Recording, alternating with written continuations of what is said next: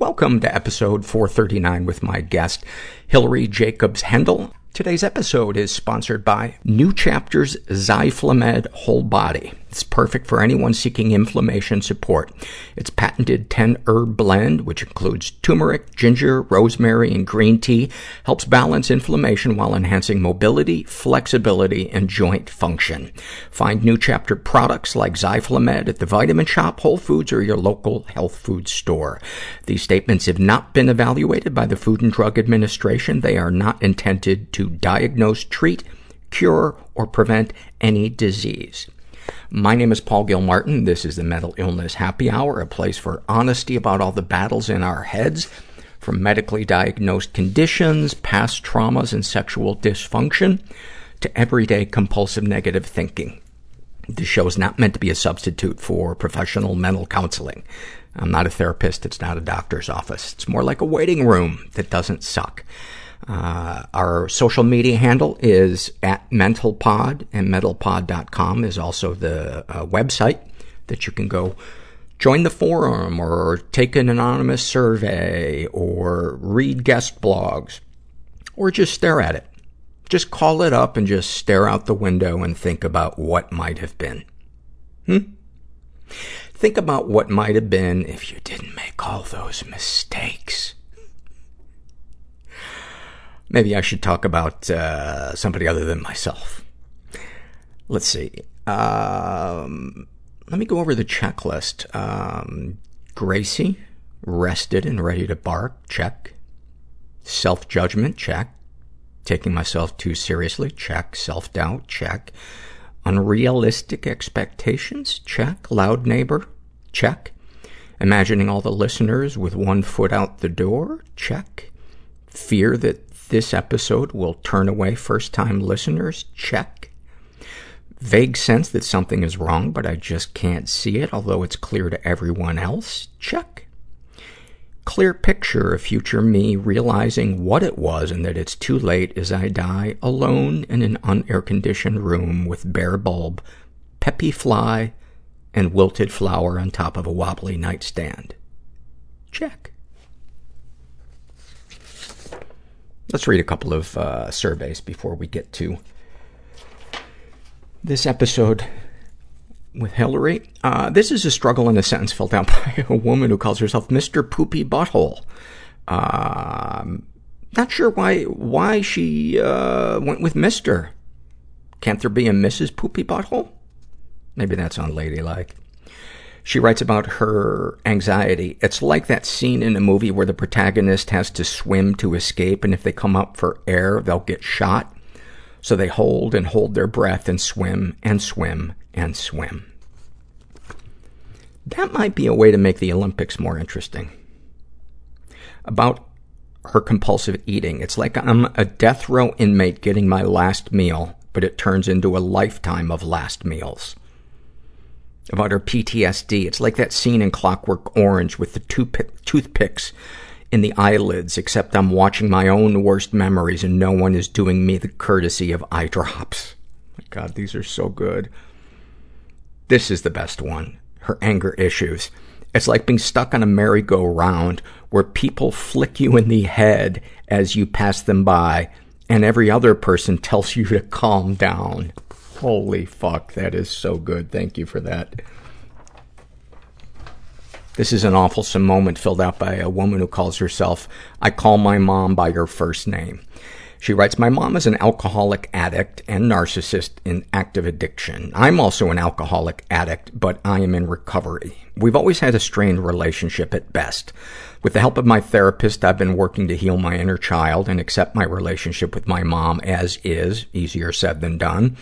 It was my birthday recently. My mom asked if I had any reflections to share. I was thrilled for the opportunity to be vulnerable with her. We were riding in her vehicle that I bought and paid for and continue to pay the insurance on. I began to talk about how I never imagined I'd be clean and sober, in a healthy relationship, experiencing inner peace, etc., when she interrupted me to yell, I'm getting wet. Her window was down. She was smoking a cigarette. She then rolled her window up and rolled my window down. It was truly the perfect snapshot of our relationship. There was nothing I could do but just laugh and try to continue on with what I was sharing. A few moments later, she interrupted me again to ask if I was getting wet. I said, yeah, I am. And she said, that's okay. We're almost there anyway. When I told my therapist about it, we both laughed until we cried. My sponsor, too. It felt really good. That one might be Hall of Fame.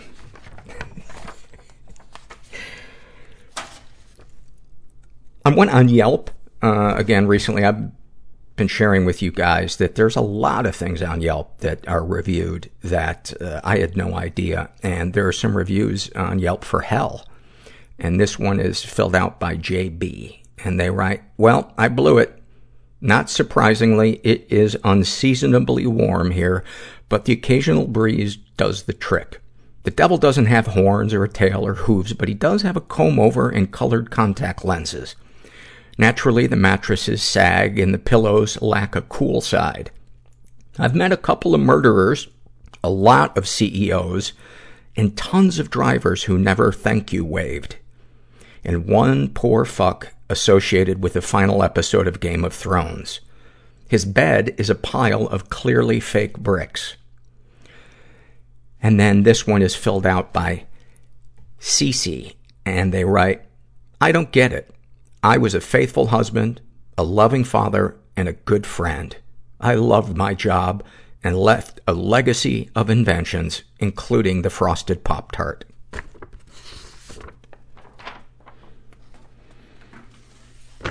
I want to tell you guys about one of our sponsors today. It is the audiobook edition of Stay Sexy and Don't Get Murdered, and it's written and read by the hilarious Karen Kilgariff and Georgia Hardstark. You may know them as the hosts and voices behind the hit podcast, My Favorite Murder. You can hear in their own voices, never before heard stories ranging from their struggles with depression, eating disorders, and addiction. And they're so good at recounting their fuck-ups, their fears, the events in their lives that shape them into who they are. And Stay Sexy and Don't Get Murdered, which might be the best title of a book ever. They focus on the importance of self-advocacy and valuing personal safety over being, quote, nice or, quote, helpful. They delve into their own pasts, true crime stories, and beyond to discuss meaningful cultural and societal issues with fierce empathy and unapologetic frankness.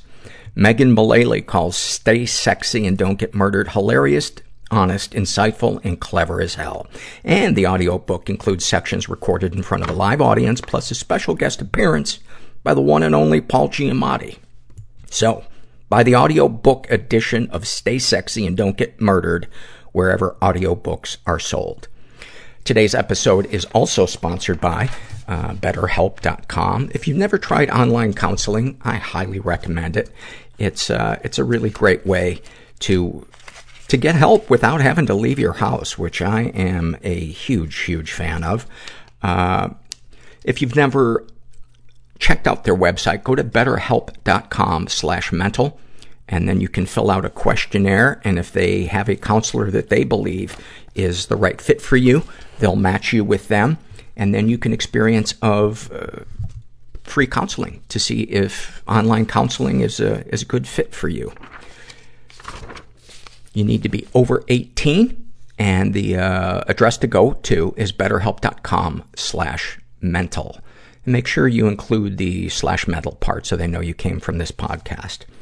And finally, I just want to read a snapshot from a woman's struggle in a sentence survey. She calls herself Depressive Beer Snob, and she writes, my wife doesn't think I have any mental illness at all, frequently belittles and insults me, and never offers support. Today, she asked me why I don't talk to her about my issues anymore and started making fun of me again. I stopped her and said this interaction is a perfect example and that it was not helpful to me. She replied back that, yes, it was in fact very helpful because I needed to get over it. Nobody's cool and everyone's scared, and we're just all in this together. There was no joy. Overeating. Apathy doesn't leave any marks. Numbing out. Physically. I wish that I was a girl. Panic attacks are so violent. Rudderless. They were mistaken for seizures. Shot coke in my neck. The TV was talking to me. Romantically, I am becoming the woman that I feared. He said, there's going to be a second hunger strike. Nothing's real. And I'm going to die. Sometimes I just go, hey, I can't deal. Just beyond broken. I want out. You have to fantasize about the person I'm with. I'm gonna stab him. Fucking someone else. It's okay to be different. That I don't want to die is a miracle. To be weird. I'm so happy to be here. I'm gonna help you one day. People are gonna love you for that. It takes a lot of work to heal. It's hard being a weird kid. Sometimes you don't realize how fucked up something was until you feel the opposite of it. You will just never see what you're not looking for. I didn't know how to break up with him, so I just transferred schools.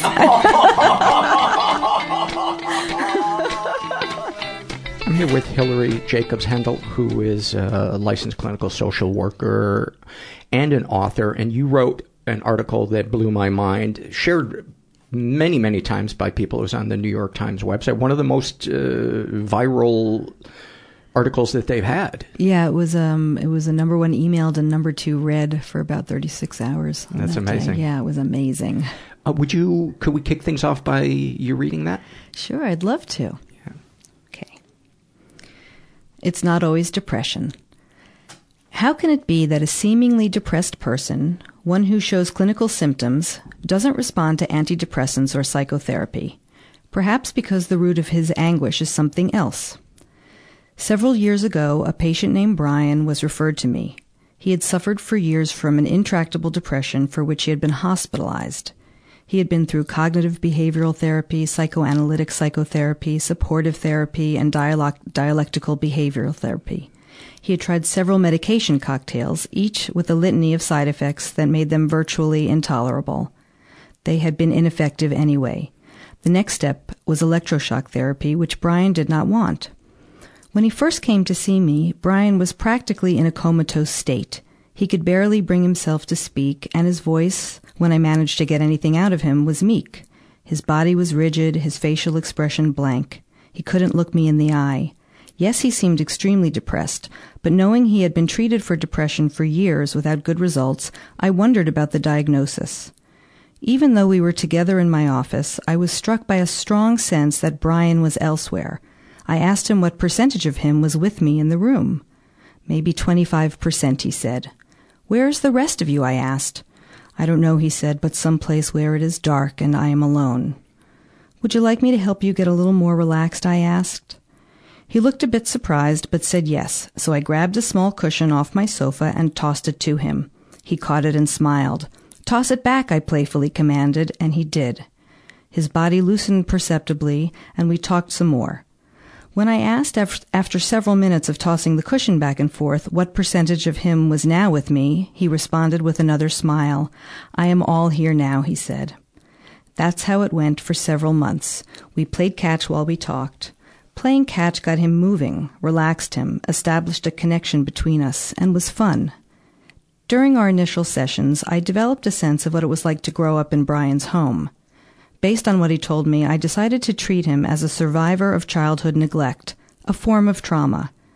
Even when two parents live under the same roof and provide the basics of care like food, shelter, and physical safety, as Brian's parents had, the child can be neglected if the parents do not bond emotionally with him. This, I suspected, was the case with Brian.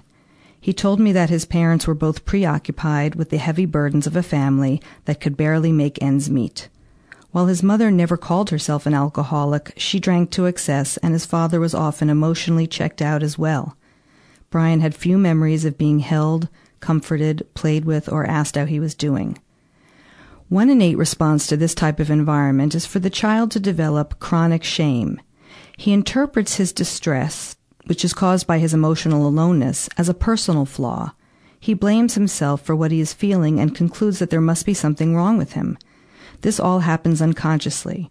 For the child, shaming himself is less terrifying than accepting that his caregivers can't be counted on for comfort or connection. To understand Brian's type of shame, it helps to know that there are basically two categories of emotions. There are core emotions like anger, joy, and sadness, which when experienced viscerally lead to a sense of relief and clarity, even if they are initially unpleasant. and there are inhibitory emotions like shame, guilt, and anxiety, which serve to block you from experiencing core emotions. Not all inhibition is bad, of course, but in the case of chronic shame like Brian's, the child's emotional expression becomes impaired. Children with too much shame grow up to be adults who can no longer sense their inner experiences.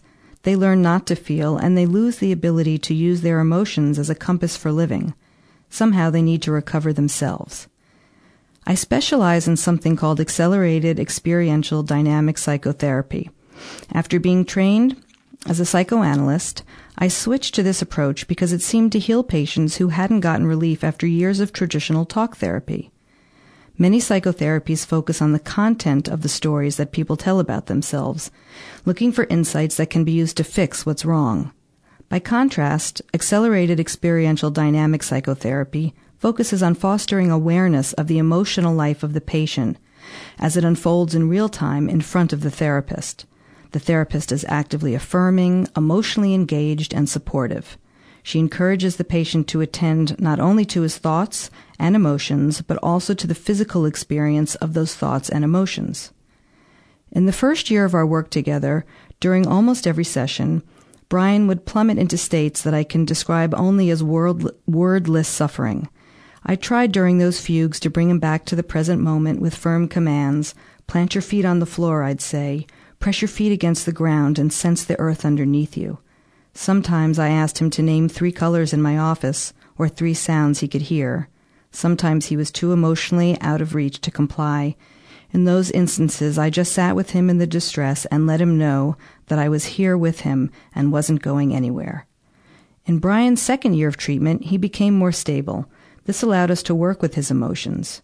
When I noticed tears in his eyes, for example, I would encourage him to inhabit a stance of curiosity and openness to whatever he was feeling. This is how a person reacquaints himself with his feelings, to name them, to learn how they feel in his body, to sense what response the feeling is calling for, and in the case of grief like Brian's, to learn to let himself cry until the crying stops naturally, which it will, contrary to a belief among traumatized people, and he feels a sense of visceral relief. Brian and I worked together twice a week for 4 years. One by one, he learned to name his feelings and to listen to them with care and compassion.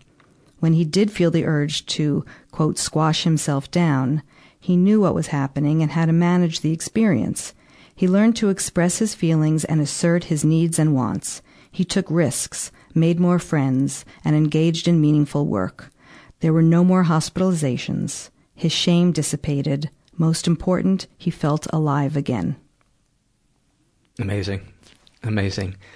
So many important things there. The first thing that struck me when I read it was giving credence to somebody who didn't experience overt, stereotypical abuse, but who didn't connect emotionally with their parents. And giving credence to that, not minimizing it, and using that as kind of a launching point to explore the pain or sadness or whatever is underneath that. Talk about that and fantasy, getting back in one's body. You know how Brian was kind of checked out. Just the dynamics at work in a typical patient that comes in there that didn't have an overtly traumatic childhood, but who just feels disconnected. Mm-hmm. Sure. Well, first, I think that to some degree, everybody experiences this a little to a lot, that it's really impossible for parents to be completely attuned, and especially if a child is different than the parent's expectation, even something as an example of parents being very high-powered and high academic, went to great schools, and they have a child who is an artist or can't focus in the same way in traditional academic environments. And then there's a sense, even though the parents are trying to help, that there's something wrong with the child and they don't really understand. And so the people that come into my office, range from that. A lot of millennials and 20-year-olds that are really quite anxious and depressed and feel disconnected, to people who suffered with increasing levels of overt abuse and neglect. And the treatment is really the same prescription, that these are universal principles that we none of us learn about emotions and how to process them, and that they're physical in nature. I don't really know why that is, but that's what I'm trying to help with. For instance, you might feel anxiety in your stomach or depression in your chest or, whatever. Exactly. And that, the first thing that I do when I meet someone is help them to slow down and learn how to ground and breathe, which helps them slow down so that they can come out of their heads and into their bodies. And I'll say something like, as you're sharing with me this story, because people are primed, they know they're coming into, quote, talk therapy to talk, and they start talking. And especially silence can be anxiety provoking. So people generally want to talk, and they want to talk quickly. And I slow them down and say something like, as you're sharing with me this story, about what happened to you, can we slow down and begin to notice not only the thoughts going on in your head, but what emotions you're feeling and how you're feeling those, how they take form in physical sensation. Because what none of us learn is that emotions, these core emotions, the kind of the basic emotions that are survival emotions that Darwin wrote about at the turn of the century, get triggered in the middle of the brain, and the first thing they do is they send signals down to all the organs of the body, because emotions are supposed to ready us for an action, like running or fighting or jumping for joy, and that this action is meant to be adaptive. It's meant to help us along with our thought process and thinking through things, so that if we aren't aware that this is happening, we're missing out on a large part of our experience. And so I want to help people get accustomed so that it's not scary to feel emotions. And what we all know as emotion is basically something that we come to recognize unconsciously. If you slow people down and ask them to scan their body up and down a few times and slow down. And for example, if someone says they feel sad, and I say, well, if you check in below the neck, what inside is letting you know that you feel sad? And if you just kind of have them hover in their visceral experience for 20 or so seconds, and you prompt someone not to be critical of themselves, not to judge, but to just be open like a receiver, and that there's no right or wrong answers, sure enough, like something like in the fog coming into focus, you can begin to perceive, oh yes, how do I know I'm sad? I feel a heaviness in my chest. I feel tired. I feel like I want to crawl up into a ball. There's like an impulse for that movement. And that's how we begin to process feelings, so that the energy that's associated with core emotions can move through. And not energy in the sort of new agey woo-woo sense, but really biophysical energy. Grounded in science. Yeah, grounded in science, that that there's chemistry and biology and physics going on, and everything in this planet, and including our bodies, and you can understand emotions from that perspective as well. Talk about the triangle that's in your book. The name of your book is It's Not Always Depression, semicolon or colon, and then about 9 paragraphs after the colon. I'm not going to attempt to say them. What does it say? Should I read it? It's called It's Not Always Depression, Working the Change Triangle to Listen to the Body, Discover Core Emotions, and Connect to Your Authentic Self. Talk about the change triangle and the 7 core emotions. Yeah. So basically, when I was in training, I was raised by a very left-brain intellectual psychiatrist father, and we didn't really talk about emotions per se in the family because he didn't know about them. This was not a body of knowledge that was accessible for many years. I don't even know how many years until I stumbled on it in 2004 when I went to an academic conference on emotions and attachment. And my mind was blown. And I was a science nerd, and I was a dentist before I became a psychotherapist. Yeah, so I went to pretty much medical school at Columbia with the medical students. We never learned anything about emotions. I didn't know that that there were theories of emotion. Yeah, you meet any surgeon and that becomes quite apparent. Exactly. And I want to teach this to everyone in medical school eventually. Hopefully they'll get it. But there was a triangle that we learned that they taught us in this conference, and as soon as I saw it, I immediately became organized, and I understood my anxiety. Basically, for people listening out there, the triangle diagrams the relationship between our core emotions, which are essential, part of our essential self, and on the top corners of the triangle are inhibitory emotions, which are anxiety, guilt, and shame.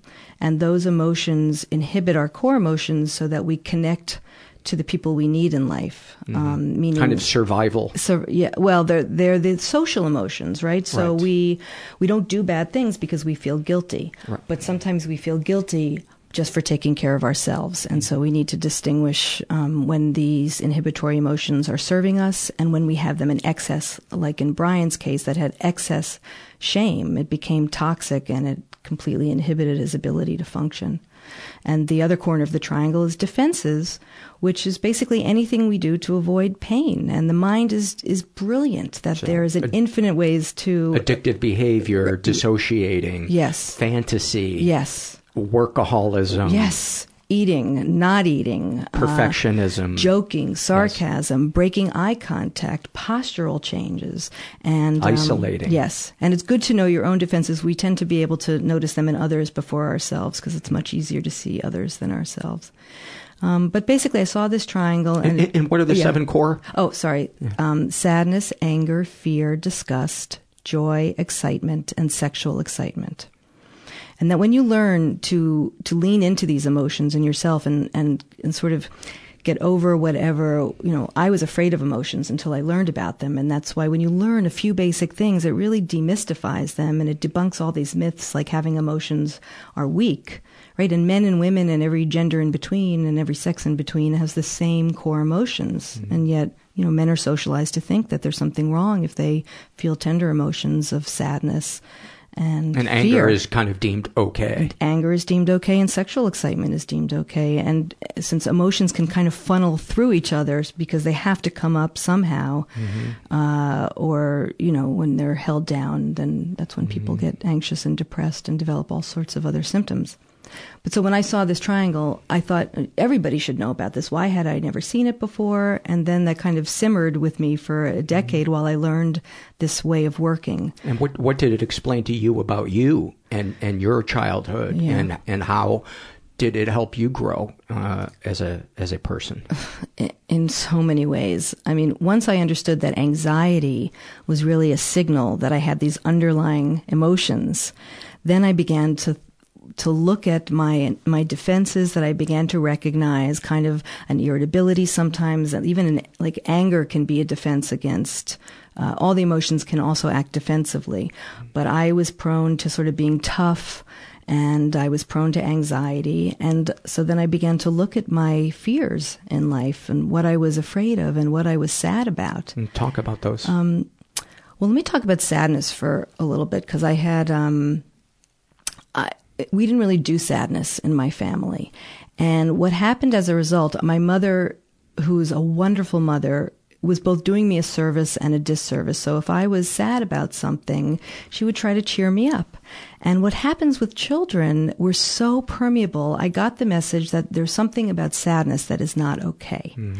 And therefore, when things were sad, I would get anxious instead. So, for example, I was sort of phobic about death and funerals, not because I was scared of death as a concept, but because I was frightened of grief. And then, of course, when people were sad around me, I would try to fix it. And most of us are guilty of trying to fix sadness. Mm-hmm. And then when I, had a prescription for what to do with sadness, which is, I don't have to do anything. I can feel it. I can sit with someone. I can hug someone. I can say, can I do anything for you? But I can then begin to go to a funeral, feel my own sadness without getting anxious, and just learn how to be there for other people. So it helped me be a better person and a better friend. It's amazing how little a loved one has to do for somebody who's in pain or is sad. It seems like so much of it is just validating what they're feeling and reminding them that you care, that you're there for them, hugging them. Yeah. Just sitting in silence with them, maybe holding their hand. Yes. All those things, exactly. Instead of saying, here's all the awesome things that you have going on in your life, which is a form of trying to fix. It's a form of trying to fix, and it ends up making people feel more alone, that there's no place to really be with the sadness in a way that somebody can receive it. And sadness makes other people anxious, so the person who's sad is then now protecting somebody else. So that, imagine if everybody kind of knew about emotions and knew how to sort of be with them in this way, people would be, I think, a lot less anxious and more connected to themselves and to others. What if you had a patient? Do you call them clients or patients? I call them patients because I was in psychoanalytic. I became a psychoanalyst before I became an AEDP therapist, but it's interchangeable and whatever you feel comfortable with. Let's say you had a patient come in who was very entitled, and they were upset that they didn't get a better Jaguar for their 16th birthday. How do you approach somebody like that, without saying you have a lack of gratitude or a lack of perspective in your life? How do you handle somebody like that? Because while we want to give credence to somebody's emotions, we don't want to say that's the wrong emotion. We also want them to have a healthy perspective on reality. And are there any instances where it's kind of fuzzy and it's challenging as a therapist? Yes, absolutely. And I think that, one of the things that I value in as a therapist and going to therapists is that they're not going to make those judgments for me, that that maybe together we're going to figure out what's in service of me and what isn't. So that with somebody like that, again, the stance of an AEDP therapist is curiosity and compassion. And I would say, that's you feel bad that you didn't get the Jaguar. I hear you. And I would want to just say, can we get curious about, for you, I know why I might feel bad if I didn't get a Jaguar, but what does it mean to you? And what does it say about you if you don't have a Jaguar? And what feelings does it bring up? And I really am curious because on the one hand, it could bring up a sadness, a feeling of deprivation. Let's say his brothers all got Jaguars, so it's got meaning that I am deprived in some way, or maybe there's some shame there that I don't have this status thing that says to me I'm not good enough. And that kind of whole defense or that sort of thought process of the not good enough feeling, which is sort of shame put into action, everybody suffers to from some degree. Yeah. And you want to kind of, the way I work with those is those ideas, the beliefs about the self, is to kind of, I sort of invite someone to move that part of themselves over on the couch with us and get to know where they learned those beliefs. That shame is such an important emotion for us all to learn about, really learn about where it comes from. Just move. What it means. And that we can begin to get to know the parts of us that feel shame by kind of thinking of them as separate aspects of ourselves. Right. And it's really important because shame can be such a full, miring experience. And it's really just a part that comes into the forefront of our mind when it gets triggered. And we can ask that shamed part to kind of sit with us, and we try to talk to it. I mean, I don't know if that sounds weird for me to say, but it's like, where did you learn to feel ashamed that it was not okay to have certain status material items? So almost like the observer in meditation saying, I am not what I am feeling, but let me be curious. Let me pull back and, view my life in a kind of a detached way with curiosity, Exactly. Rather than saying, oh my God, I'm failing. I shouldn't be feeling anxiety. I'm broken. Nobody's as fucked up as me, et cetera, et cetera. Yes. And it's hard to do that when you're in that feeling. It feels so true. But with practice, like with meditation, and in fact, the change triangle, in a way, I think of it as mindfulness with a map. And the only difference is that I think that what I am trying to help someone, and this comes from Richard Schwartz and internal family systems therapy, as well as AEDP, the type of therapy I do, is that it's not like there's no self. There really is a core neurobiological self that they are sort of locating as the midline of the brain and the body, and that it is the self that we want to cultivate, and that is the mindful eye, because when the self can look at a suffering part, then the self, the authentic self, can then learn to be one's own loving parent, basically, or to at least a friend or a confidant or someone that you can connect to ailing parts of yourself. Because it has the distance to not take it personally and to see reality with a bit of objectivity. Yes. And so that would be where self-compassion, self-care. Yes. Making sure that your battery doesn't get drained by people rather than trying to be everything to everybody. Exactly. Setting limits, limits and boundaries, all of those things. And you have to, some people don't, the self has to be recultivated because it was so buried in protection from so much abuse and neglect. And you do that by going through and processing emotions. It regulates the mind and body and gives, it just bolsters when you can feel your feelings, know what they're telling you, and process them through.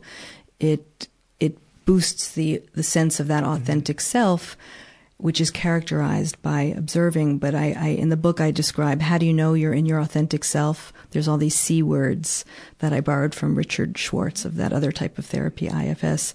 You feel calm in your body and your mind. You have the capacity for curiosity. You have the capacity for connection and compassion.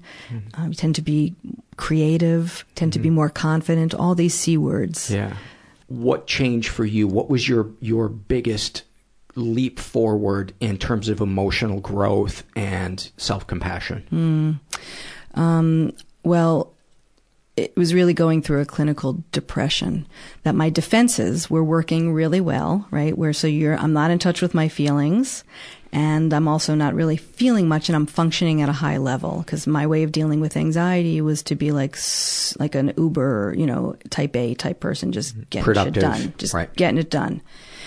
And then there was too much stress in my life. I was going through a divorce. I had to figure out a career because I was a defunct dentist. I was staying at home with my 2 young children and hadn't gone back to figure out a career. So between managing life and all my fears kind of broke through, and the stress that I basically went through a clinical depression. And I didn't even know it. It was my sister. We had coffee one day, and I remember kind of feeling like I couldn't really get dressed, and I kind of, felt like a bag lady. And she's like, I think my sister Amanda, who's wonderful, she's like, I think you're depressed. I think you need to go to a psychiatrist. And I was like, I think you're right. And like a light bulb went off. And then I went on Prozac for 6 months, and thank goodness for Prozac, because it got me up out of bed and functioning again. But what I learned for the first time was, oh my gosh, it's not mind over matter, that I'm vulnerable, and that if I don't take care of myself, this could happen again. And so that was the beginning of being open to this idea that I'm not superwoman, and that I had to take care of myself in some way. I was years away from learning about emotions, but it was really an epiphany that I couldn't do it all. And did you later find out that there was shame underneath the depression? Or self-judgment, or what was, other than financial fear? Yes. And doubt about how you're going to put food on the table. What else, maybe childhood baggage, if any, was at play there? No, and at that time, I wasn't even aware of shame as a word, as a concept of anything. It was totally out of awareness. But was it there as you look back? I think that's a great question. I've worked on shame in lots of areas of my life since. There wasn't anything, I think maybe because my dad was a psychiatrist and my mom was a guidance counselor. There wasn't any shame with me. We would talk about depression and anxiety, and there was no shame associated with that. And so I don't think I had shame with that experience that I'm aware of. I had shame about not being perfect, which came up later in my second marriage when I was doing the same old thing and our needs were clashing and he needed more from me than I could give, and I didn't want to resent him and have another divorce. So that's a whole other sort of interesting story. That was definitely about going through shame and in couples therapy, processing shame and feeling it viscerally and really appreciating the unbearable nature of viscerally embodying shame. Do you know why it was you felt you needed to be perfect? I think it was my defensive coping mechanism from the time I was recognized really for doing well in school. And I think, being, I guess, appreciated the way parents, they don't mean to do this. They were affirming me for being pretty. They were affirming me for being smart. And therefore, kids think, okay, if I'm not these things, if I am messy and I fall apart and it's not pretty and the package doesn't look nice, can I still be loved? So I think just slowly, that's why I really feel this is universal. So it's kind of a form of conditional love, even though it's the parent isn't intending to send that message. Yes. I think that's right. And I know in no way, shape, or form did my parents want to shame me, just the opposite. Certainly my mother, who was very psychologically aware. But parents have their own traumas and their own emotions that they feel comfortable with and don't feel comfortable with, and their own goals and ways that they are shaping their child to succeed in life. It's like I have a daughter that decided not to go to college, and I made her feel so bad about it because in retrospect, I was terrified. If you don't go to college, how do you survive? But what I did is I created shame in her, and she was totally right. Now she's like a hugely successful hairstylist, and it's what she loves to do, and she's an artist, and she was right. And how did the conversation go when you realized that you had kind of been wrong about that? I've been trying to apologize for years. Was she receptive? Yes, more and more receptive as she gets older. Yeah. Talk about the issue that you had with your dad and then the first boyfriend that you had. We had talked previously about that. Yeah, it was in the context of why something about empathy, being feeling seen, having your feelings validated. Yeah, and an experience with that before I'd really I'd had a little bit of therapy before, but I was dating a guy who ended up. He's a therapist now. He's a great therapist. And he was the first. I had a difficult relationship with my father. I was very lucky, and I really had this as wonderful a mother that one could have, I feel, for me, that she really made me who I am today. But my father was tricky, and he had a very difficult childhood with a very mean mother. And as a result, how can I put it? He had a fatal flaw, which was that he was very cheap, and he didn't enjoy giving to people, and he didn't enjoy giving to me, and he resented having to pay the money that it takes to raise a child. And I'm not talking about the Jaguar that you said. He resented really giving anything. And I was raised in an upper middle class household on Park Avenue in New York City. So it was confusing. There was the illusion of money, and yet he resented buying me underwear, basically. And so I started working at the age of 11, and we would fight all the time, but he would call me names like Jappy and, draining him and these things that if my mother kind of wasn't behind the scenes telling me that it wasn't me, that it was him, they were hurtful. And I never really got validation until this boyfriend of mine who just shared that he he liked my dad. My dad was kind of a likable, handsome, smart, and funny guy, if you weren't his daughter, or his oldest daughter, as I was. But he said, yeah, your dad is so cheap, and he's mean to you, and, I see it, and that really sucks. And it meant so much to me just to have the validation. What did it feel like? If you remember, yes, like I remember it exactly. It's like you can take a deep breath. It's like a big sigh. It's like a settling in your body, tension going away, and that you can be for a moment. And I never forgot it. And I think that's how we got talking about it. That was, I'm 55 now. That was when I was around 19 years old. Yeah. And he's a friend to this day. What are some other concepts in the book that you'd like to talk about, or just mental health in general? Well, I mean, the reason that I wrote this book is because I really believe that we should all be getting a basic emotion education in high school. And yet we live in what appears to be an emotion-phobic culture, where we learn from the get-go to bury and block our emotions because we're told that that's what makes a strong person. And we get all these messages about picking yourself by your bootstraps and just get over it. And I'm sort of involved on social media in the mental health and people who suffer mental illness, and people are still told when they're depressed, just get over it. It is look how much you have damaging to look forward to. Yeah. Or just suck it up, even in a mean way, not really with encouraging, like by their family members. You're just feeling sorry for yourself. Yeah. You need to smile more. Yeah.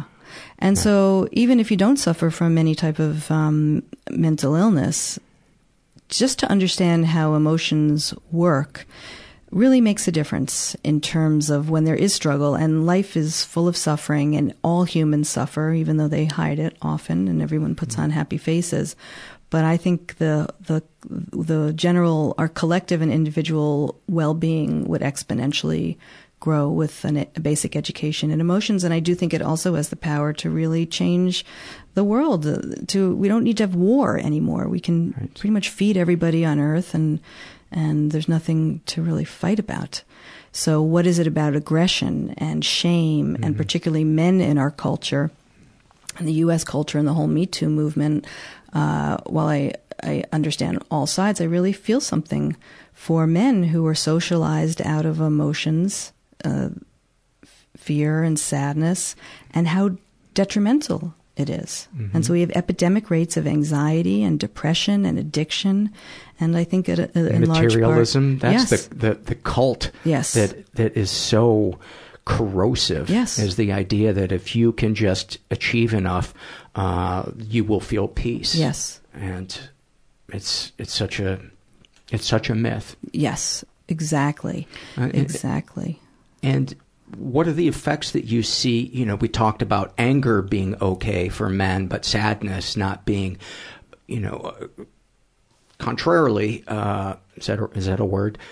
With women, typically anger is something that it's not nice. It's not nice. It's not nice. Don't be an angry woman. Yes. Enjoying sexuality. That's right. Is another thing. So talk about the effects of the emotions that women are chastised for feeling or expressing, and how that affects. Yeah, well, we can talk about men, you said it, men or women, it's the same, because this triangle is universal. Right. It's just the phenomenology, meaning how emotions work in the mind and body of everybody across the globe. So that, again, if you're raised to, let's say you're a very naturally sexual woman, and you could really talk about any emotion, but let's take sexuality. And let's say as a youngster, when you're pubescing and you're in middle school and you start to show this sexuality, well, as a woman, you're just brutalized with words like being slutty or loose. And so pretty soon you either adapt two things, right? So this is where we're starting to go up up the change triangle, to either feel anxious and to begin to hide and sequester those aspects of ourselves. Slumped shoulders, exactly. Baggy clothing. Exactly. And then living perhaps a covert life because these are strong impulses in you. So you do all sorts of things in secret, or you feel anxious, or you just take on this kind of, I don't give a shit type of attitude and start to act out even more to prove a point. Mm-hmm. Either way, it's not good. That you want to be able to, ideally, that we want to feel comfortable with who we are. And as we have language to say, you know what, this is just this is an attribute of me that I was born with, that this is a dispositional thing.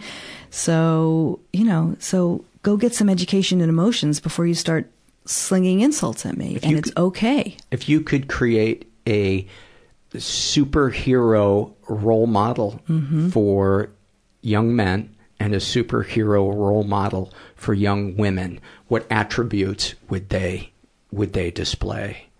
Well, they would be the same role model, and it would be somebody who could validate their own emotions and the emotions of others.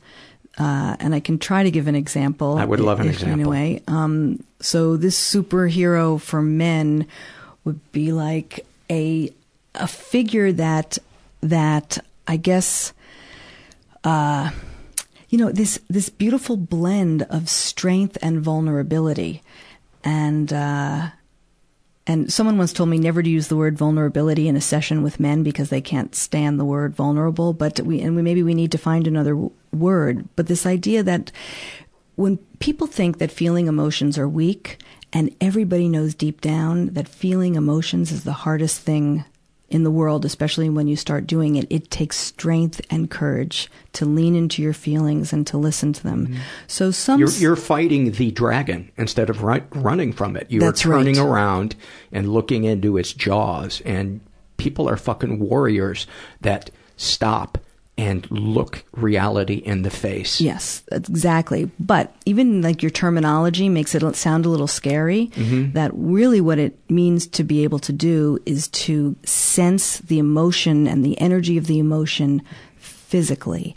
And when you're in the midst of a very painful core emotion, and we have to work in therapy and alone with one core emotion at a time, because we can have many coming up at the same time, and it's the combination along with the intensity that also creates anxiety. So, let's say you're processing abuse from your mother, you're going to have anger, you're going to have sadness, you're going to have fear, you're going to have disgust, and you may even have excitement and joy, and they might all be coming up at the same time. But let's say you're processing, let's say we're processing sadness, and the fear is that it's going to be an overwhelming sadness. I'll tell the person that I'll invite the person I'm sitting with to drop the storyline in their mind, to even drop the emotion, and just focus while you're breathing on the feeling of the sadness in the body with compassion and curiosity, and it knows what to do. If you cry, you cry. Whatever happens, just stay with it, breathe through it. I'm here with you. And the feeling knows what to do if we get out of its way, right? If we move aside anxiety, or rather, you can teach techniques to lower anxiety. If we move aside shame, we move aside guilt, that the core emotion, when we are with it physically, will move through us. And, emotions are like waves. So you ride the wave and you feel better generally afterwards. And when we know what to expect, the book really gives you a vicarious experience, because I wrote about what happens in sessions, so you can see what it looks like to do very, very deep emotional work with shame, work with rage, work with grief. And then once you see what it looks like, and then I teach some basic instructions about what are emotions and some exercises, the whole thing gets demystified and becomes really just like learning something. Like you go to the gym and you learn how to properly lift weights and have good technique, and you get stronger, and you practice it over a lifetime. It's so a superhero would basically have the qualities of strength, compassion, and the ability to tolerate all emotions. and stand on one's feet tall and proud and grateful as a result. Yes. And the superhero was feeling overwhelmed by all the crime going on in the city and didn't shame himself for going to take a nap. That's exactly right. That superhero would know that more than anything, when you are tired, you have to rest. And when you feel bad, you have to have compassion for yourself. And when you have feelings, you have to lean into them and say, what is this feeling coming up right now telling me? Because it's there for a reason. We've evolved over hundreds of thousands of years with these emotions for the purpose of survival. I was just thinking, funny it would be as if they went in to rescue somebody and then they realized, no, I'm being codependent. That would be enabling them. Mm-hmm. This is their fight. Struggle. That's right. Exactly right. That superhero would know the difference. Yeah. Especially parents nowadays don't let their kids struggle with the right things. Mm-hmm. And then talk about what would be some of the attributes of a feminine superhero that would help bring a refreshing perspective to all the myths we have about what makes a healthy woman. I mean, again, you're asking tough questions because I tried to think not in generalities, but again, I'm going to go with this idea that this was a strong. It would be similar. The superhero would be non-gendered, I think. But I'm talking in terms of undoing the stereotype, not necessarily what it would be, but addressing the stereotypes that have burdened male, female. And let's do one for people who aren't binary. Mm-hmm. You're right. It would model that anger, your anger is fine. You just have to use it constructively, and I'm going to show you how to do it. And your sexuality is fine, and you want to just use that in a way that feels good for you. And that, as Emily Nagoski says, pleasure is the measure. That's what you listen to in sexuality. And that your fears are fine, and use those fears wisely. And your sadness matters. And when you're sad, allow yourself to be sad and take it a moment at a time and be kind to yourself and allow yourself to be vulnerable and allow yourself to be strong. Anything more specific? No. I just it sounds sort of so Pollyanna-ish. And I don't want to bring this to a place where it sounds like there's a clear delineation between how one gender should act and another gender should act. It's more of addressing the stereotypes that have become so toxic. They talk about toxic masculinity. Mm-hmm. So my idea would be, what would be a great antidote to that stereotype? And the stereotype of the manipulative woman who, uses her sexuality. It lays solely in how attractive she is. I'm thinking of role models that could help unwind those tropes. That's what I was thinking of. Yeah, it's so interesting, Paul, because I think of it, I've never thought of it that way. To me, what undoes those tropes is emotion education and everything that I shared in the book. It would take care of itself. It would take care of itself, because once you understand, and it's universal, how emotions work in the mind and body, and how when we have a core emotion, we're at a crossroad to bury it and block it and make ourselves sick and symptomatic, or to process it. It works the same in relationships. So the book and the change triangle, two people should work the change triangle together. And in relationships and partnerships, you want to start to recognize when someone is using a defense and is in defensive mode, and to be able to gently say, where did we do we need to do that? Like, can we just kind of get grounded in our authentic feelings and speak from those and understand each other and ourselves first? And then, as I tell couples that I work with, if emotions aren't in the way, there's only two ways to solve conflicts, and that's either meeting in the middle, some compromise, or when you can't do that, taking turns. It's the emotion stuff that prevents people from communicating. Yeah, the escalation. Exactly. And the idea that I need to win this disagreement. It didn't occur to me until I'd been married for 15 years that why would I want there to be a victor and a vanquished when as soon as the argument is over, we're living together?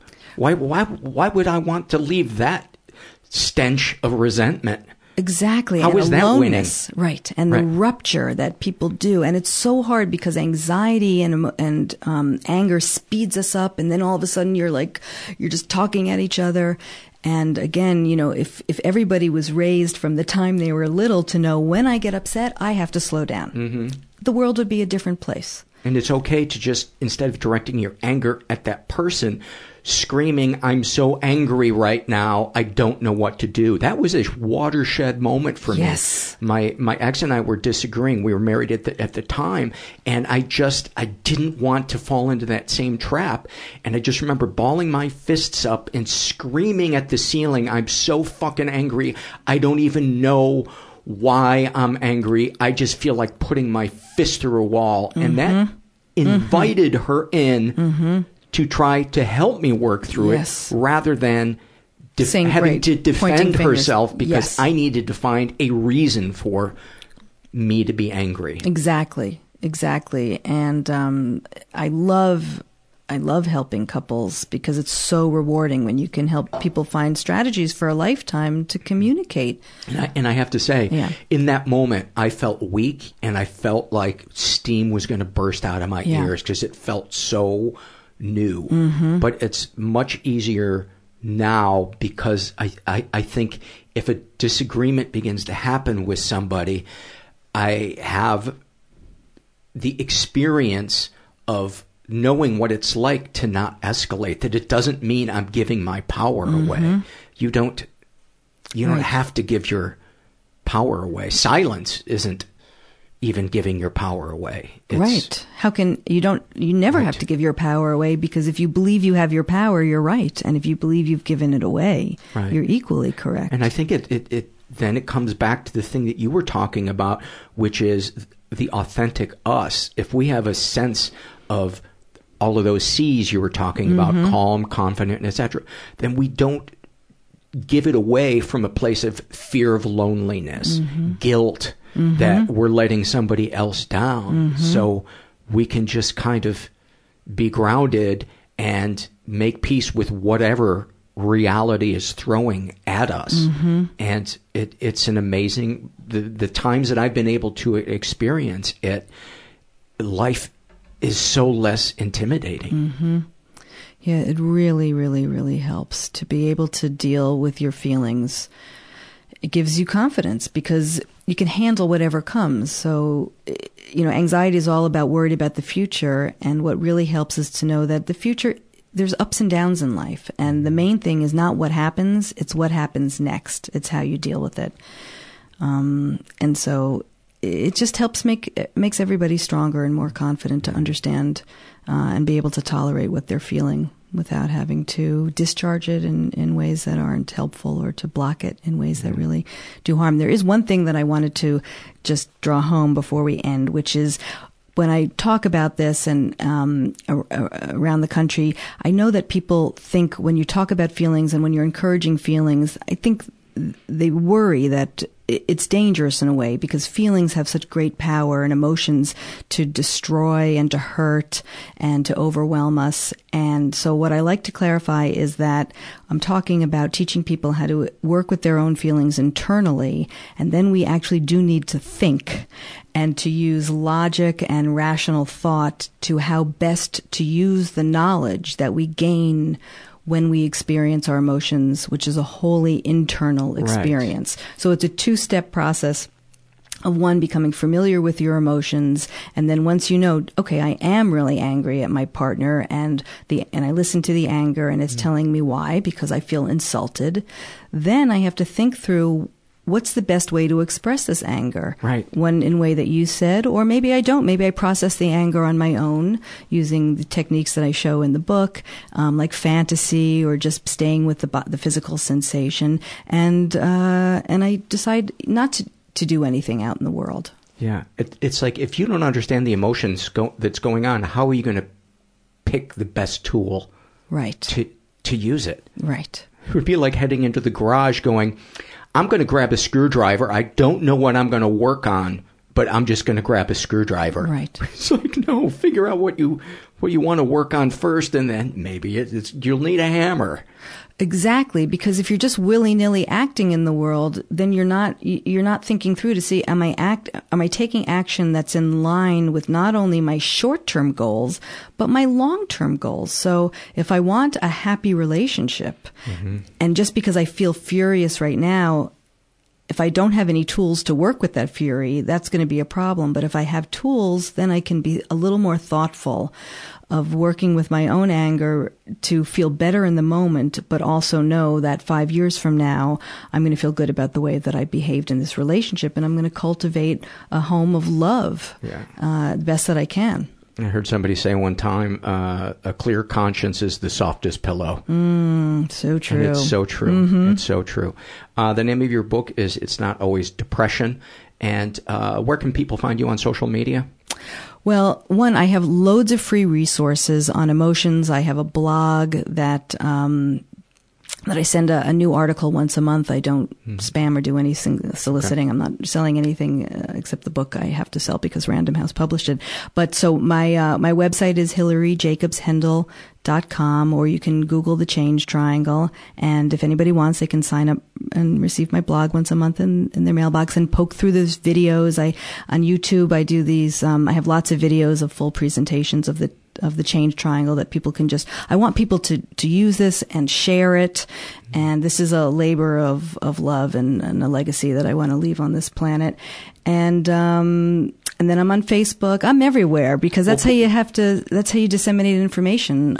Hilary Jacobs Hendel, blogger, an author on Facebook. I'm on Twitter, on Change Triangle YouTube channel, Instagram. We'll put all I can't stand social media, but I do it because I want to get the message out. Yeah, we'll put the links to all of this stuff. And Hilary is spelled Hilary, and Hendel is spelled Hendel. Yeah. And Jacobs in the middle. Yeah, and the book is available on audio if you're in your car and you like to listen and you don't like to read, and it's available in Kindle and in hardcover and in softcover.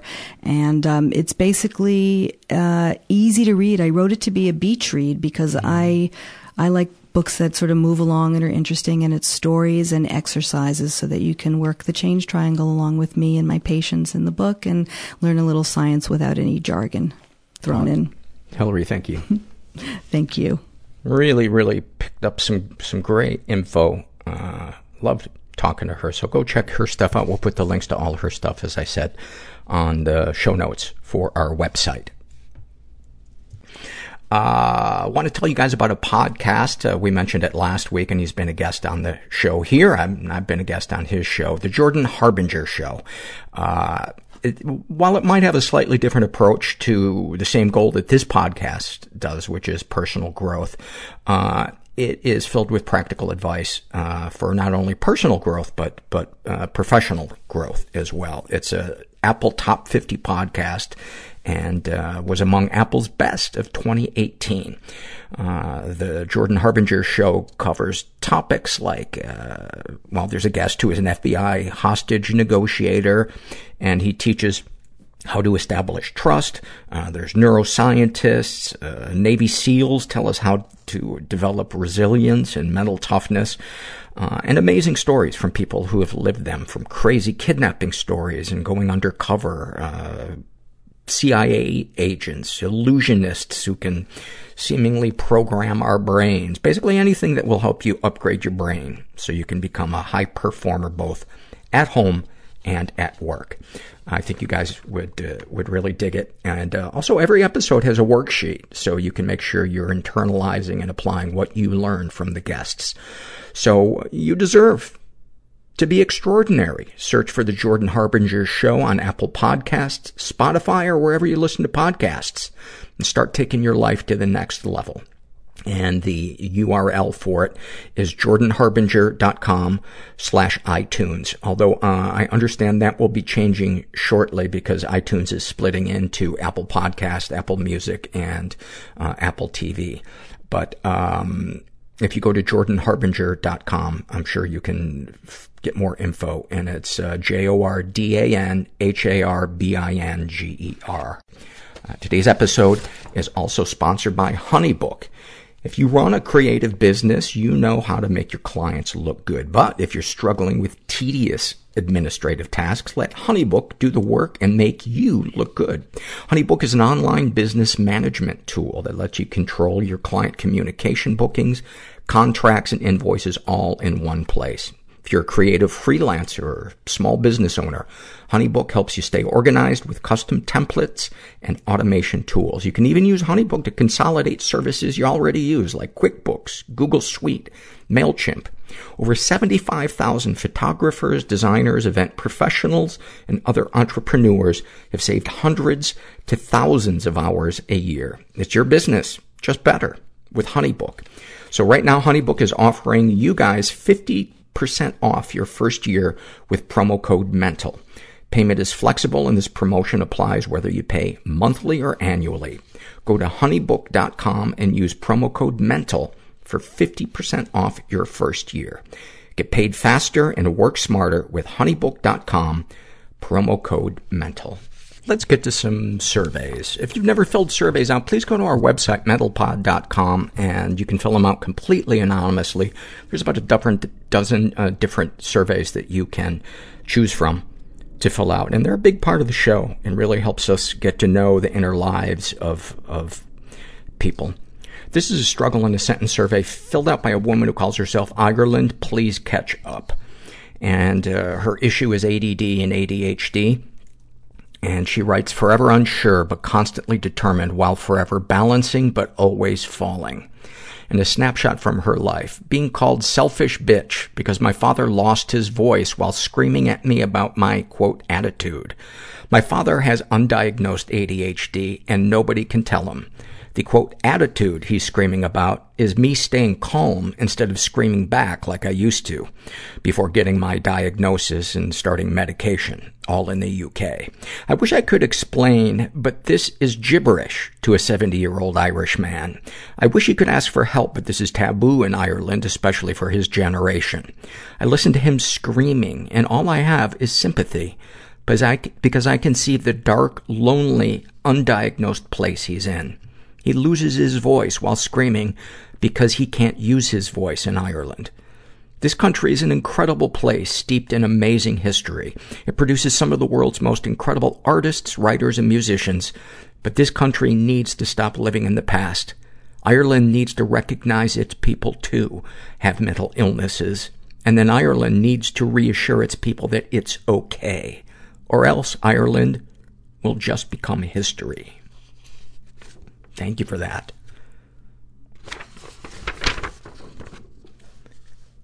This is a struggle in a sentence filled out by a guy who calls himself stay-at-home and do-nothing dad. And his issues are ADD, anxiety, alcoholism, drug addiction, and sex addiction. And a snapshot from his life. He writes, my untreated childhood trauma, unmanaged ADD, anxiety, and negative thinking is raging in the face of my new at-home dad status. What with all the isolation and time for introspection. I'm constantly analyzing my behaviors as well of the lack of many others and considering how they are going to ruin my daughters for life. I was just vacuuming the living room tonight and heard the unmistakable sound of one of their small toys going up the hose and thought, it's literally the sound of my carelessness ruining their childhood.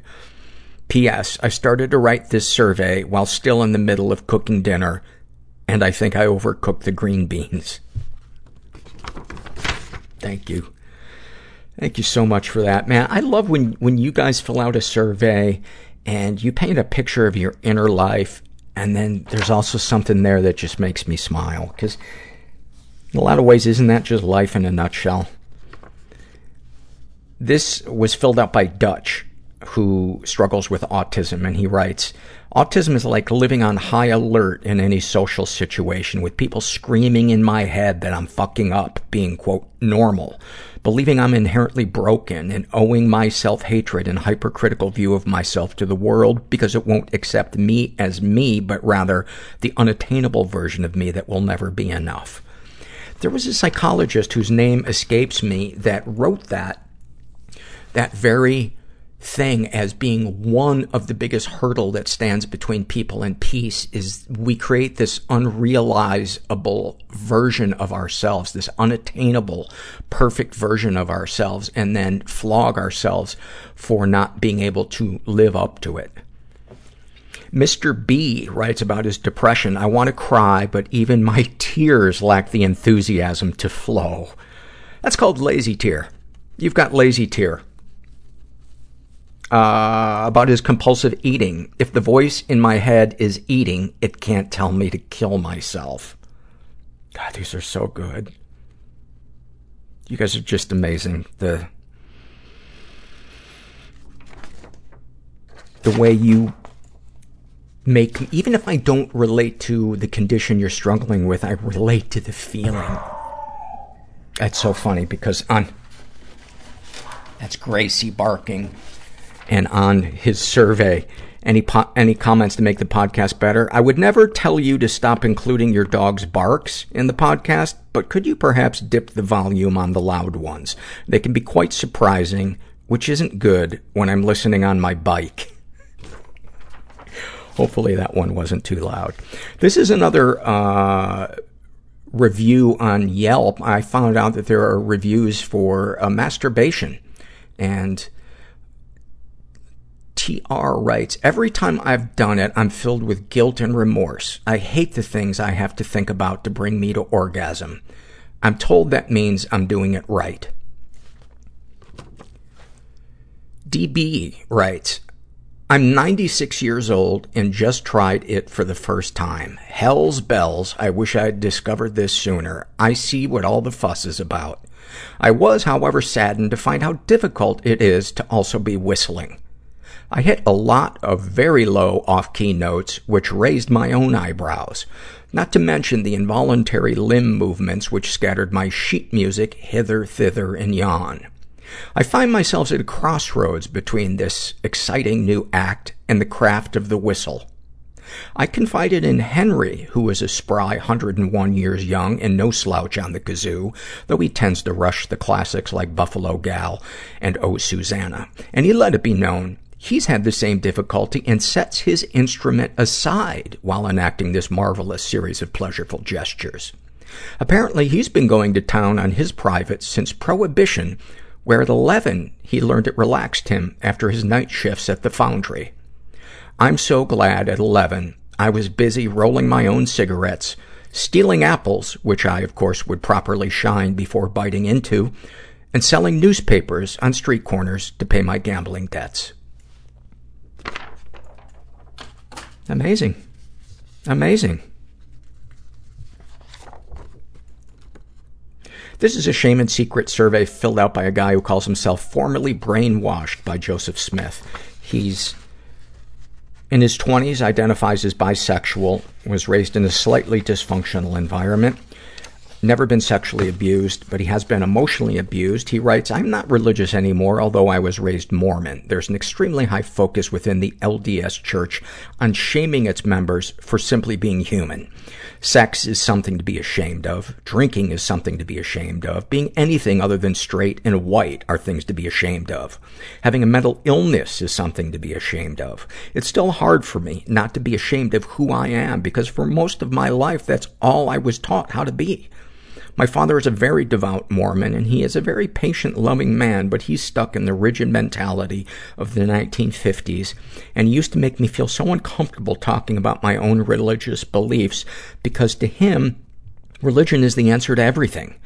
He also used to body shame me a lot. Sometimes I felt like a human garbage disposal because whenever my parents and I went out to eat, they'd both offer me their leftovers, and then later he'd make comments about my overly healthy appetite.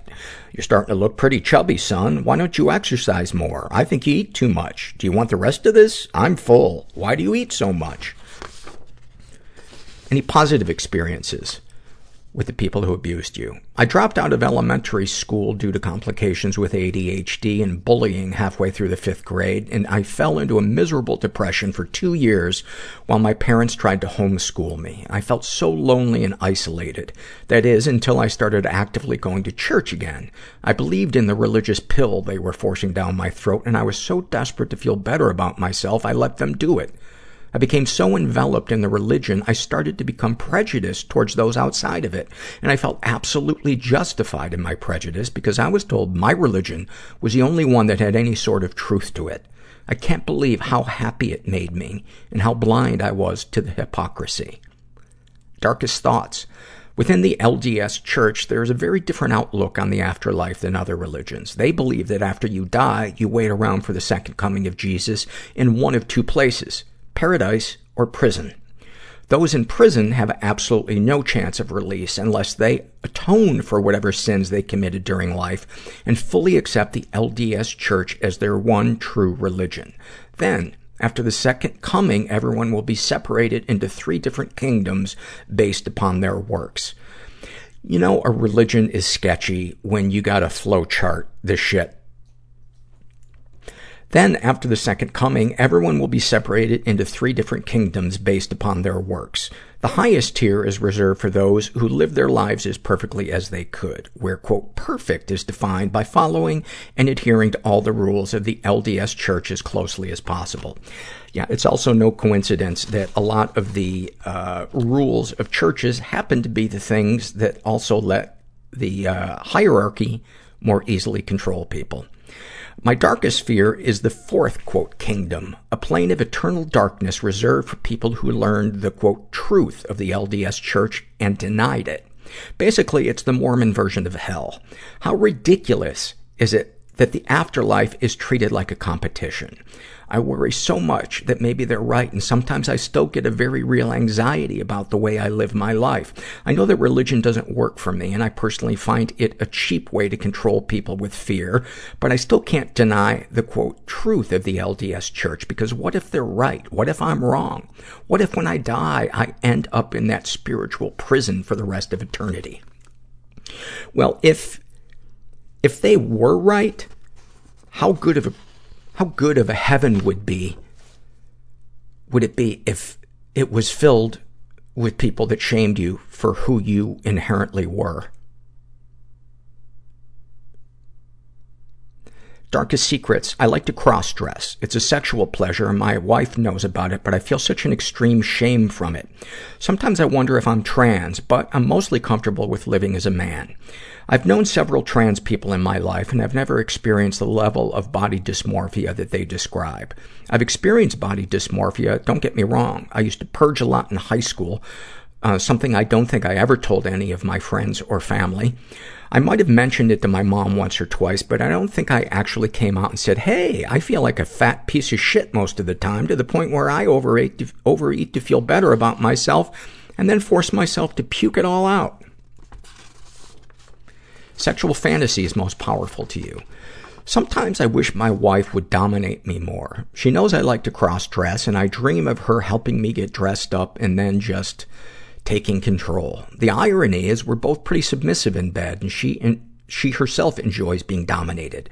I also like to imagine us finding another married couple to have foursomes with, but I know she's uncomfortable sharing me with another woman. She's told me several times she's a lot more comfortable with the idea of me with other men because she's still the only woman I've been sexually active with. I don't know. The fact I like to cross-dress makes me feel like Buffalo Bill from Silence of the Lambs. I enjoy researching the lives of serial killers. It's a dark, guilty pleasure, I guess. I love horror, and there's nothing more horrific than the real world, but I feel like I should be ashamed for cross-dressing. You absolutely should not.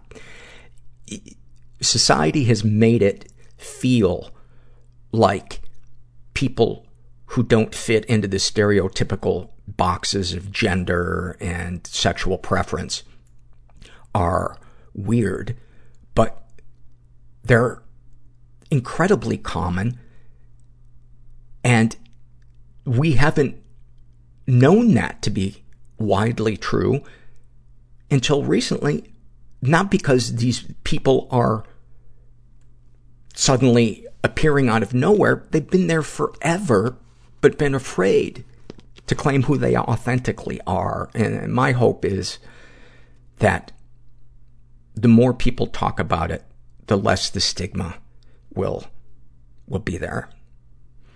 A lot of serial killers had a strange obsession with cross-dressing, and because I struggle with mental illness, sometimes I seriously ask myself if I'm a psychopath too. Dude, you do not sound like one at all. You clearly have empathy. You clearly are able to self-reflect. What, if anything, would you like to say to someone you haven't been able to? I'd love to tell my oldest niece, who suffers from a lot more than I do, that everything is going to be all right. Her father is a piece of shit ex-Marine that's abused and beaten her since she was around 4, and she's grown up struggling with PTSD all her life. The last time I saw her, she had scars up and down both of her arms where she had been cutting herself for years. My family has such a long history of abuse and mental illness. It's so hard for me to watch it all unfold all over again in my nieces and nephews. I wish I could help her get to a point where she believes she's actually worth something. I would like to say that to you. And I think it'll be easier. There's a better possibility of you being able to help her with that once you experience that yourself, said the pot to the kettle. I wish I could tell her mother that she's not making it up and have her actually believe me. Finally, I wish I could tell her father how despicable I think he is. I want to beat him within an inch of his life and tell him to get the hell out of my sisters so those kids can begin to heal.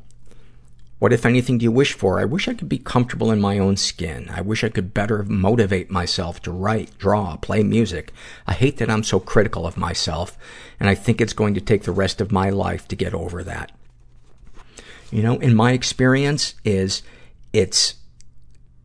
it's just little tiny baby steps, and we slowly begin to feel a little bit more confident, a little bit better, and it's a lot of 2 steps forward and 1 step back. Have you shared these things with others? My wife is a very supportive woman, and she's dealt with her own struggles with mental illness her entire life. I'm so grateful to her for her willingness to listen to my worries and fears without judgment. She always, very gently, tries to remind me that I'm not as bad of a person as I think I am. Half the time I don't believe her, but even though we seem to go around in circles whenever I get depressed, she still tries to instill a confidence in me that I've lacked for most of my life. How do you feel after writing these things down? I feel very passionate. It's easier for me to distance myself from my former religion and my familial problems, but deep down I know I care about both very deeply. And I think that's why it's so hard, is because of that. Because you're able to connect. You know, that's one of the things that's so difficult about cutting toxicity out of our life, is because at some point we let it in. And it's not just like flipping a switch. It's like letting it go in layers. At least for me, that's how it's been. Anything you'd like to share with someone who shares your thoughts or experiences? Self-care is important. The smallest things can make the biggest difference.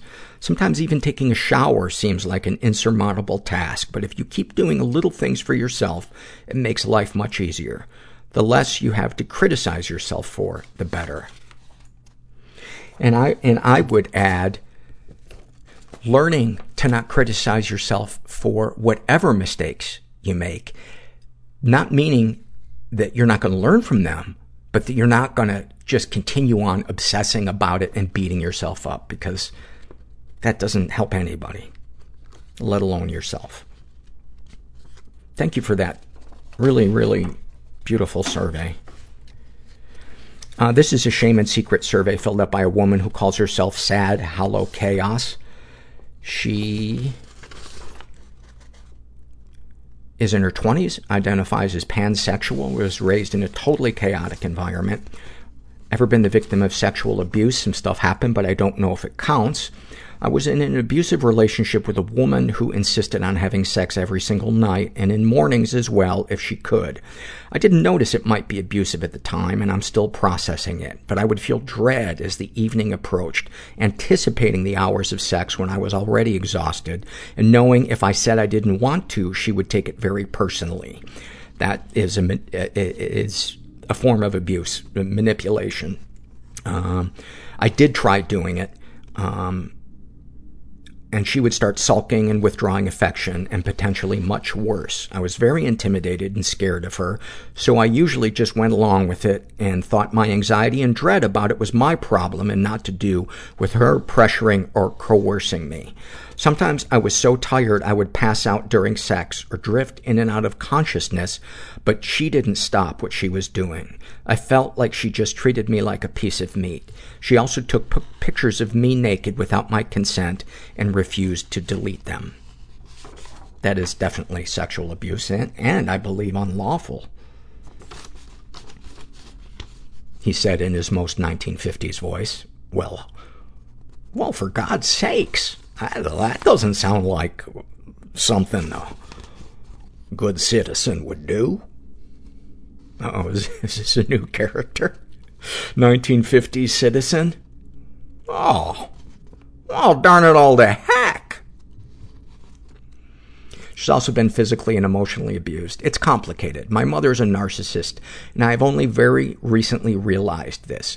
She has covertly emotionally abused me my whole life, from using me and my artistic abilities to show off to her friends, gaslighting, leaning on me for emotional support during her divorce from my dad, and crucially, leaving me in psychiatric hospital for 9 years, not allowing me to be discharged despite discharge being suggested by doctors. She said no, thus leaving me in hellish, airless, prison-like institutions from the age of 11 to 20. In hospital, I was force-fed for months on end, numerous times, which involved being sedated with an injection in my butt and being restrained by 4 or so men, usually.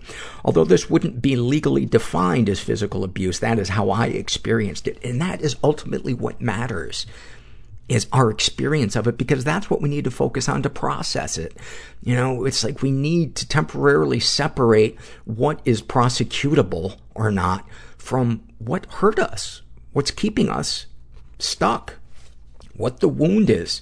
You know, if we don't know what the wound is, how can we begin to know how to treat it? Heck, you can't.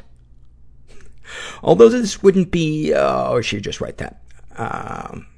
It was like being tortured at certain points. I've been out of hospital for 2 years, in which time my parents have divorced, and I went to live in a supported accommodation for women with mental health and homelessness issues. There I got into a relationship with a woman who subsequently abused me physically, once restraining me while wasted, leaving me with bruises as I tried to escape from the house to get away from her. She abused me emotionally through manipulation, intimidation, and basically offloading all her rage and hatred of herself onto me. Any positive experiences with the abusers? Too many complicated and conflicted emotions to write down here. Darkest thoughts. I visualize murdering my parents. I fantasize about being raped. I fantasize about suicide. I imagine a bloody and violent murder of my mom. She is a disgusting whore, and she fucking deserves to rot in hell. Darkest secrets. Most of the extremely traumatic experiences I went through in hospital, my parents didn't see any of. They are not secrets, but I never really talk about it. My dad is a passive, neglectful, exclusive parent, completely oblivious to my deep suffering, and more interested in staying in denial at all costs. He even told me I should lose some weight when I just come out of hospital for anorexia. Jesus Christ. Sexual fantasies most powerful to you. I think I'm a lesbian because I'm usually more attracted to women and I'm disgusted by penises, but I fantasize about BDSM, being submissive, and having sex with a dominant man. I want to be submissive and have someone look after me. My mind is currently wandering from sex to being comforted and nurtured by a dominant figure. I think I'm still anxious about sex, but I am desperate for care. And in my opinion, focusing on that last part finding safe, healthy people in your life so you can experience that nurture and care without it being, in the short term, complicated by sex, I think that builds a foundation for later healthy sex, if that's what you want in a relationship. What, if anything, would you like to say to someone you haven't been able to? I want to tell my mom, if I ever see her again, that I hate her. I want to tell my dad a lot of things, but I think it's best if I slowly detach from him. What, if anything, do you wish for? Sometimes death, sometimes freedom and happiness, complete freedom, and friends and inner peace. I oscillate between the two. I also wish to wipe my memory clean, to get rid of all the distressing memories, etc. Have you shared these things with others? Some of it with my therapist. I can't talk about it with the people I want to, my parents, because they completely deny my experience, invalidate me, and refute my experience with the, quote, truth, i.e., their opinion, which they believe is the only thing that matters. How do you feel after writing these things down? Tired and upset. There is so much more I want to say, but I would be talking about it forever. Anything you'd like to share with someone who shares your thoughts or experiences? I don't know. Man, you went deep. Thank you for that. And it sounds like you are on your way to carving out the life that you want. And it just takes time and a commitment to yourself. And in my experience, it's not a linear process. It's oftentimes really, really ungraceful and awkward. And those are opportunities to be kind to yourself and accept your humanity. You know, we're not defined by our mistakes. You know, I would say we're more defined by the way we handle our mistakes. And finally, this is a happy moment filled out by a guy who calls himself Can Mean DJ Voice Tell Me to Go Fuck Myself? Go fuck yourself. That was actually a bad Mean DJ voice. Oh, go fuck yourself. Rockin' the Quad Cities. Happy moment. A few weeks ago, I was having stomach-churning anxiety. Isn't that the best kind of anxiety? When it gets your stomach involved. It actually sends a little invitation to your stomach.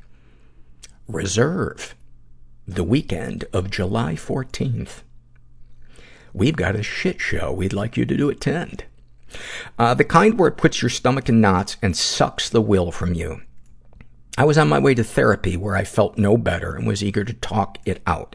My therapist recently got a dog and brings him to appointments occasionally, which I don't mind because animals are the best. And keeping my hand on him helps ground me so I don't dissociate. Also, added bonus, if I get emotional, he licks my hand like he's saying it's okay. Anyway, so I sat down, the dog cuddled next to me, and my anxiety almost immediately subsided. And for the first time in a week, I felt at ease. And it was then I fully realized how important animals are to me for helping me through my rough moments. What the fuck is the matter with me through my rough moments? How happy I am to wake up with my cats by my feet or my little kitten wanting to snuggle in bed, so he snuggles under the covers with me. I hold his little paw while he purrs and we go back to sleep. It wasn't until that moment in my therapist's office where I realized the calming effect animals have on me. I've always loved my cats, or any animal I've had, like their family. But that moment made me happy and gave me a new appreciation for how in tune my cats are with my emotions. If I'm having an off day, they're there by my side. It's wonderful. Oh, I love that. I love that. And it's a really easy form of self-love to let an animal love you. My life has improved so much since I adopted Gracie 2 months ago. She helps me be reminded how unnecessarily seriously I take myself and life in general. And I love cuddling with her. Well, I hope you enjoyed our episode today. And if you're out there and you're struggling, just never forget that you're not alone. We are all connected. We can't see it visually, but when we get vulnerable and we create a life with safety and community in it, we can feel it. We can feel that connection. And that's where I'm able to take in love, find peace, and when I'm struggling, to accept comfort. As uncomfortable as it is. Anyway, you're not alone, and thanks for listening. Everybody I know is bizarrely beautifully Everybody I know is bizarrely beautifully fucked up in some weird way. Bizarrely beautifully fucked up in some weird way.